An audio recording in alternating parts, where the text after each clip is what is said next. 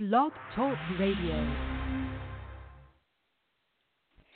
Hey there, and welcome to Rock the Next Stage with Dori Staehle. I'm Dori, and I am a mentor and manager for serious musicians. I own Rock the Next Stage and Next Stage Entertainment, and my mission is to help musicians rise up and use their God-given gifts and rock the next stage. I have a very interesting guest with me here today. We actually go way back from my days of when I lived in the Boulder, Colorado area. So let me tell you a little bit about them. We have Taylor Mesplay calling in from Fort Collins, Colorado, and he is a singer, songwriter, and world-class instrumentalist, as well as a sought-after producer and engineer. And he now sells his music in a unique way that I can't wait to share with you. He got his start in the music business at age 13, playing in the contemporary jazz group called Wind Machine. And that's when I met him. I think he was a little bit older, but I remember going out to hear Wind Machine play. They were an awesome band. And I thought, who's that young kid by the keys there? Man, he's really good. And, Wind Machine toured for years, and they have tons of CDs online. Unfortunately, they disbanded, I believe, in 1995.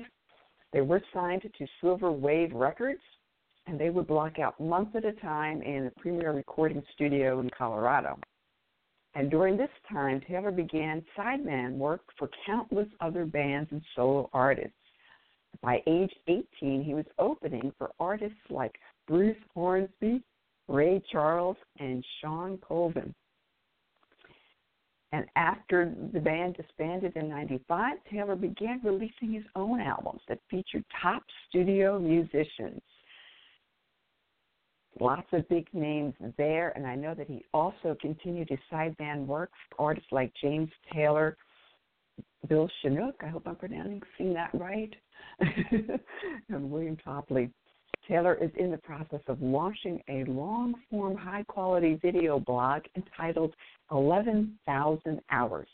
It chronicles his adventures as a musician, entrepreneur, and seeker of beauty and magic in this mysterious world. This ongoing premium 60-minute vlog will be available shortly to his VIP subscribers. Now, Taylor is going to be telling us all about that and more.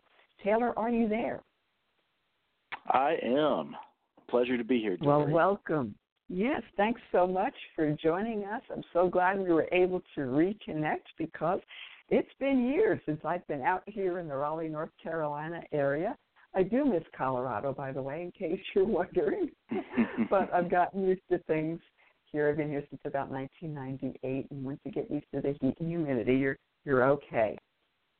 So things are pretty busy in your world. I understand you're busy recording and doing all kinds of cool things.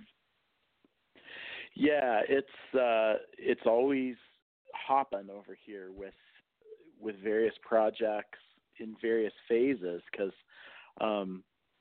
some projects are just in the brainstorming phase because I think you're like me. There's always new ideas that are percolating and cooking, and then, of course, the follow-through and the maintenance of the existing projects as well. And I'm not a great multitasker, but I do end up with a big pile of diverse things going on at any given moment. And, of course, that is expanded by having three fairly young children.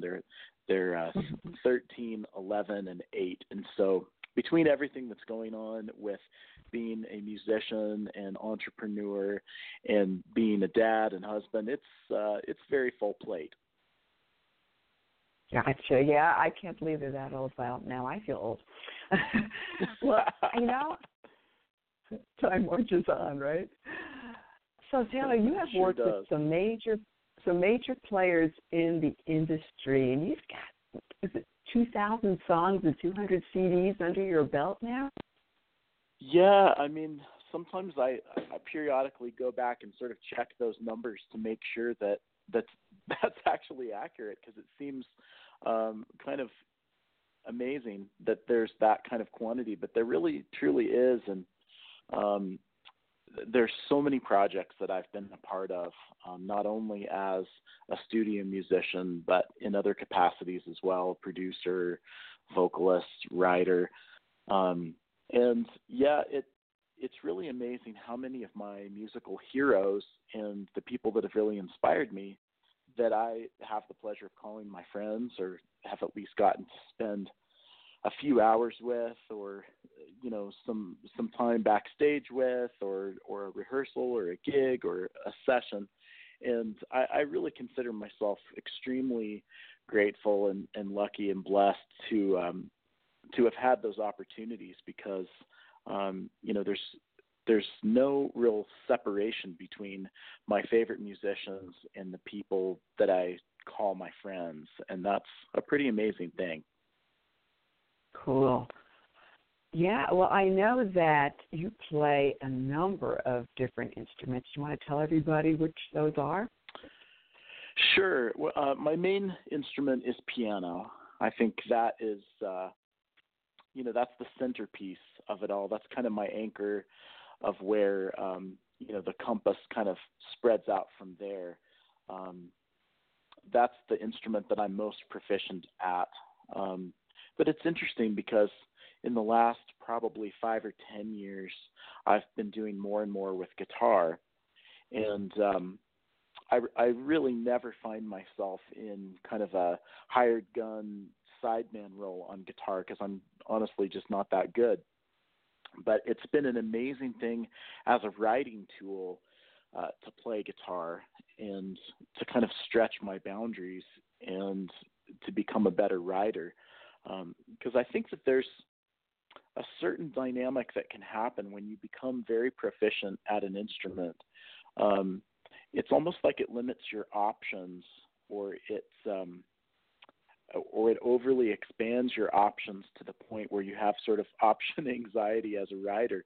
And I think that there's something powerful to be said for writing on an instrument that you're less proficient at, because it sort of forces you into making decisions that are best for the song and the story, without the possibility of distraction by, this endless vocabulary of places that you could take it and things you could do. So I find these days that I actually write better songs on the guitar because I'm not as proficient at the guitar. So it forces me to focus my playing in a way that really does support the telling of the story. And so I found that to be a secret for me, I guess.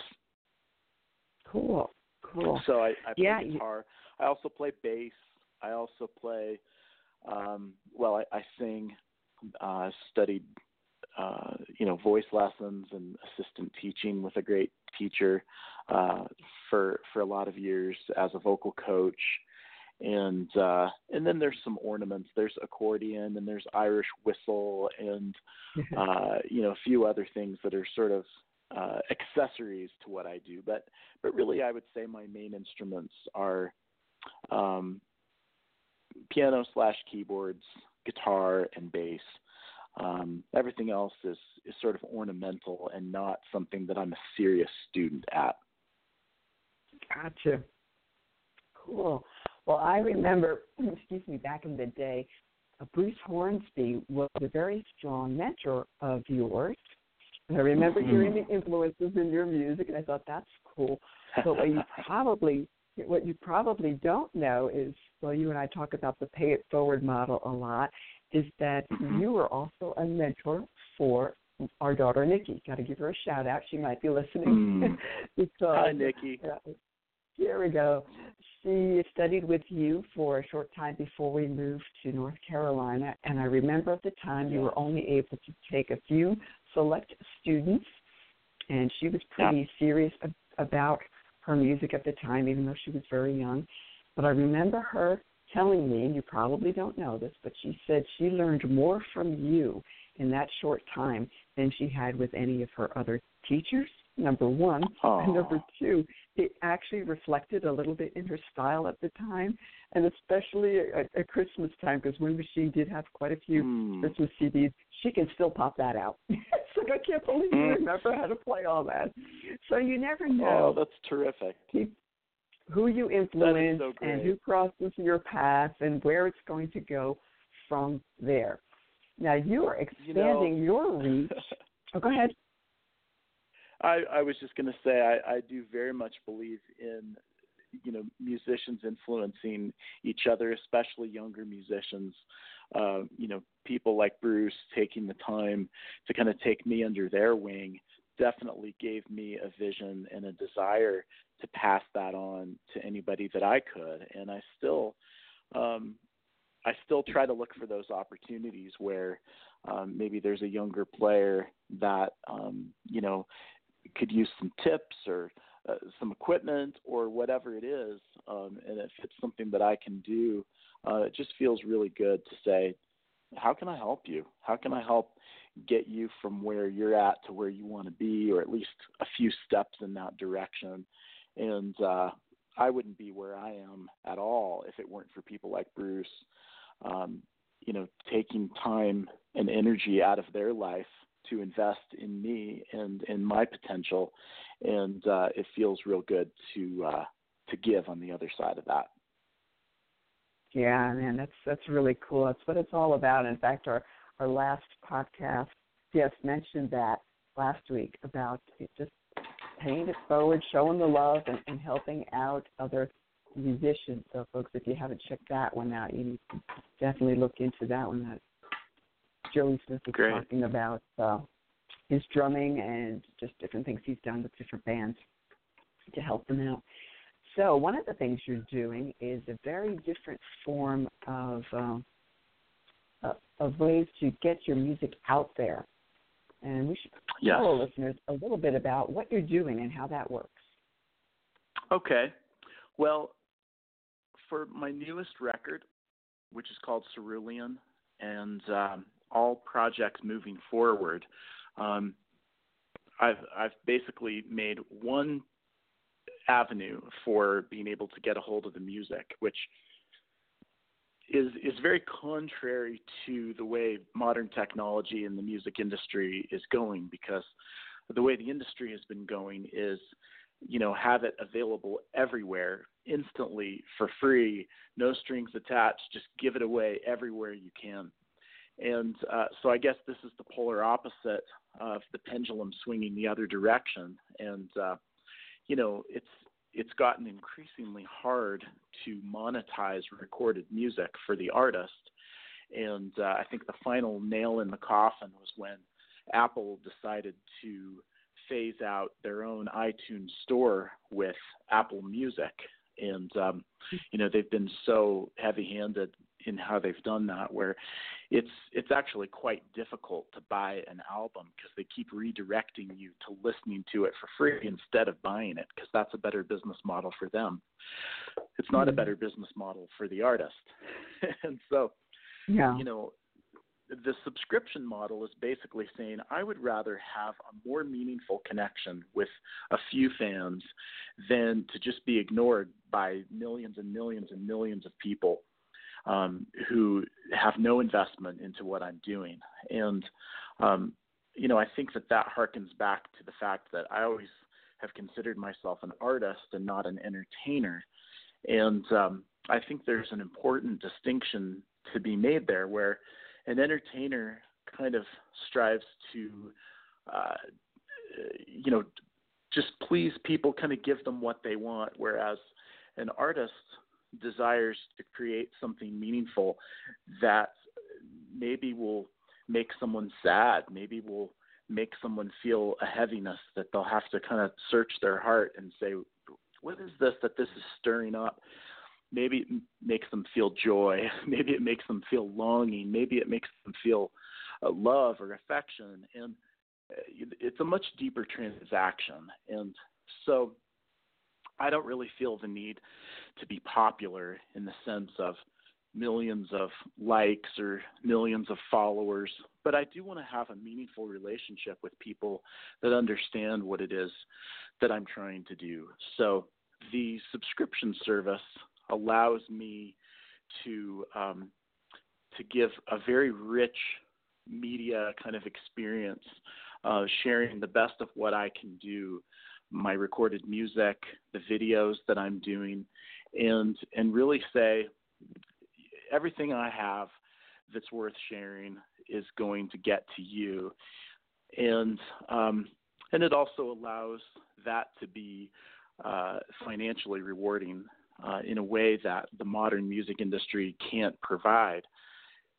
So I think that's, in a nutshell, what it is me saying I want to have a deep, meaningful relationship with the people that truly understand and appreciate what it is that I'm doing as an artist, and I'm going to forego kind of meaningless popularity and numbers in favor of that. Mm-hmm.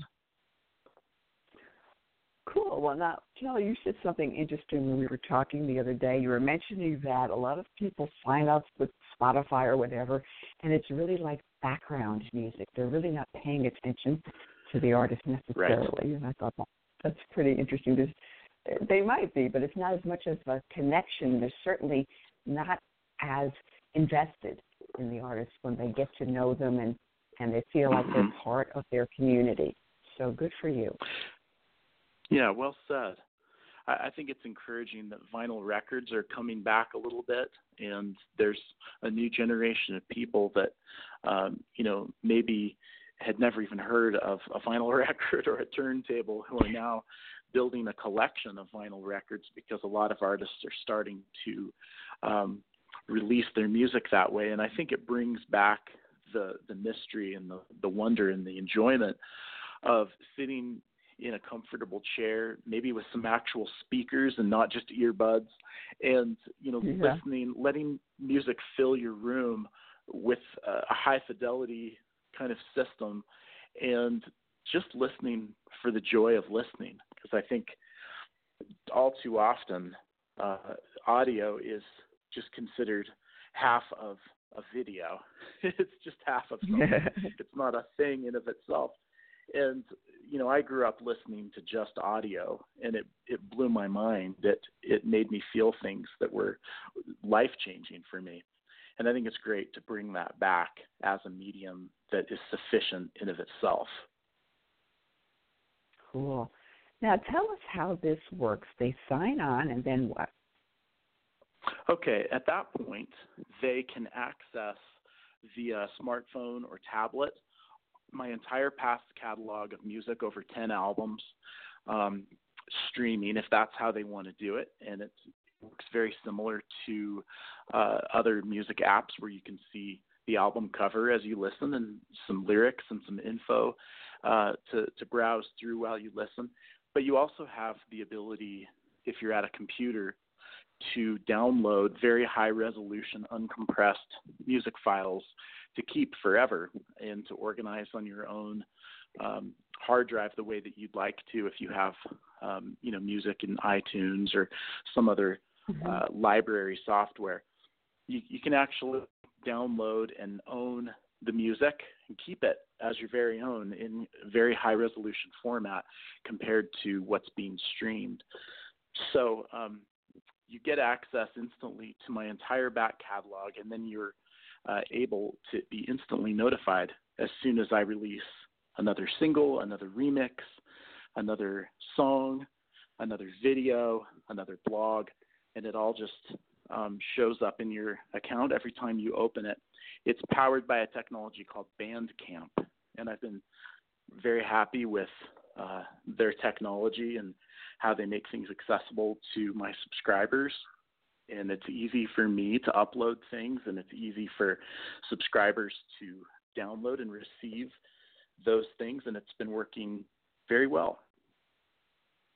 Cool. Now, that is a really awesome service, because I know a lot of bands and solo artists that I've worked with, they always have had a page or an account with either Bandcamp or Reverb Nation, and for booking purposes for me, because I still do some booking, it was great check to see more about the band, and I could listen, but I had not heard of what you were describing, which is they can have a subscription service and have access to your tunes at a very low price point, or entry point, I should say. I was very surprised. I thought, whoa, who wouldn't want to sign on for that? So go ahead, man. You can tell them. Do your pitch. Yeah. Yeah, it's taylormessplay.bandcamp.com is where you can go to check this out. And that's where all this action is happening. I call it the backstage area. And, it kind of feels like being on that VIP list, being backstage with the artist. And you're one of the real important people to that artist that, you're in that inner circle. And I like the way it feels. And I think the subscription starts at $25 a year, which is, the price of 2 albums, but you get 10 albums instantly and all the new stuff that's coming out steadily. So it is a very good value. And, I've already made much more in the last few months from this subscription platform than I made in the last several years combined in terms of recorded music. So it's just going great for me. Well, it's great. That what I'm thinking of is, and anybody who's out there, do the math. I mean, if you're getting a fraction of a percent from these other platforms, but this way you're working with them directly, it's got to make an impact. Plus, like you said, it doesn't have to be a numbers game where you are making your subscriptions available to millions and millions of people. It's more of a more intimate sort of relationship, kind of like the people that you would have on your newsletter list, or the people who are on the Patreon or Patreon. I always pronounce that wrong. But, they have an account with them, and you're in constant communication, and they feel like they're part of the family. Yeah, and, to validate what you just said, there was a blog that it's probably 10 years old at this point, but it really changed the way that I thought about this and eventually led me to this model. And it was a very interesting blog called 1,000 True Fans. And it's a really good read. And, basically it did the math of saying if you have 1,000 people in the world that are true fans of your music, and that's what I'm looking for, with my subscribers, is they are my true fans. But if you have 1,000 of those, you can make a good living from being a musician. And I think a lot of musicians think that you need to have millions and millions of fans. And so that way of thinking clarifies that and says, actually, you just need a small handful of people that really understand and really care. And so that's what I'm out to find. Cool. Yeah, that is really, really awesome. And it forces musicians and singer-songwriters to really rethink the entire model, because, as we all know, the music industry has been changing so much, it's hard to keep up with. And, sometimes it just isn't producing the level of income that we all need to survive and, to keep doing what we're doing. I'm not a songwriter. I just play percussion, but all the other bands that I've worked with over the years, and there's been hundreds, mostly young ones, in the teens and 20s and beyond, a little bit more beyond. But now, I'm opening it up to older artists, and, everybody's in the same boat. I don't want them to feel like giving up. I don't want them to feel like, oh, gosh, I've got to have a day job or I'll never make it as a musician. And I always try to tell them about creating multiple income streams and looking at things from a different perspective. Sometimes you got to wrap your brain around things in a different way. So I'm glad that you're doing that and telling people about this, because there's a lot of folks out there who don't know this. So cool. Now, is there anything I think it all comes like down to, well, I would just say, all of this can be summed up in, quality versus quantity, because sometimes you just need higher quality connections with fewer people than you need, millions of people to know who you are, because, just people knowing your name doesn't really advance anything meaningful. It's those kind of person-to-person relationships where the real substance is, and I think that's what I'm yearning for as an artist, is meaningful, substantive connections with people that are like-minded and that resonate with the things that I resonate with, and it's more like building a family, and so that's what I'm excited about. Very cool. Now, are you still touring? No.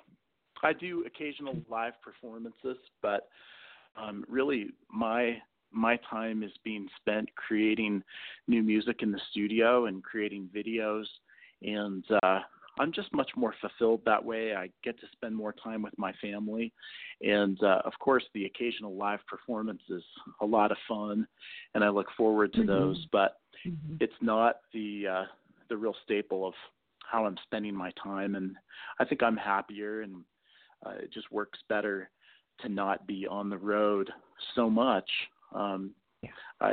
There are aspects that I miss of, seeing new places every single week, and it's quite a rush to do that. But I've done a lot of touring, and I think that I'm all set with that for now.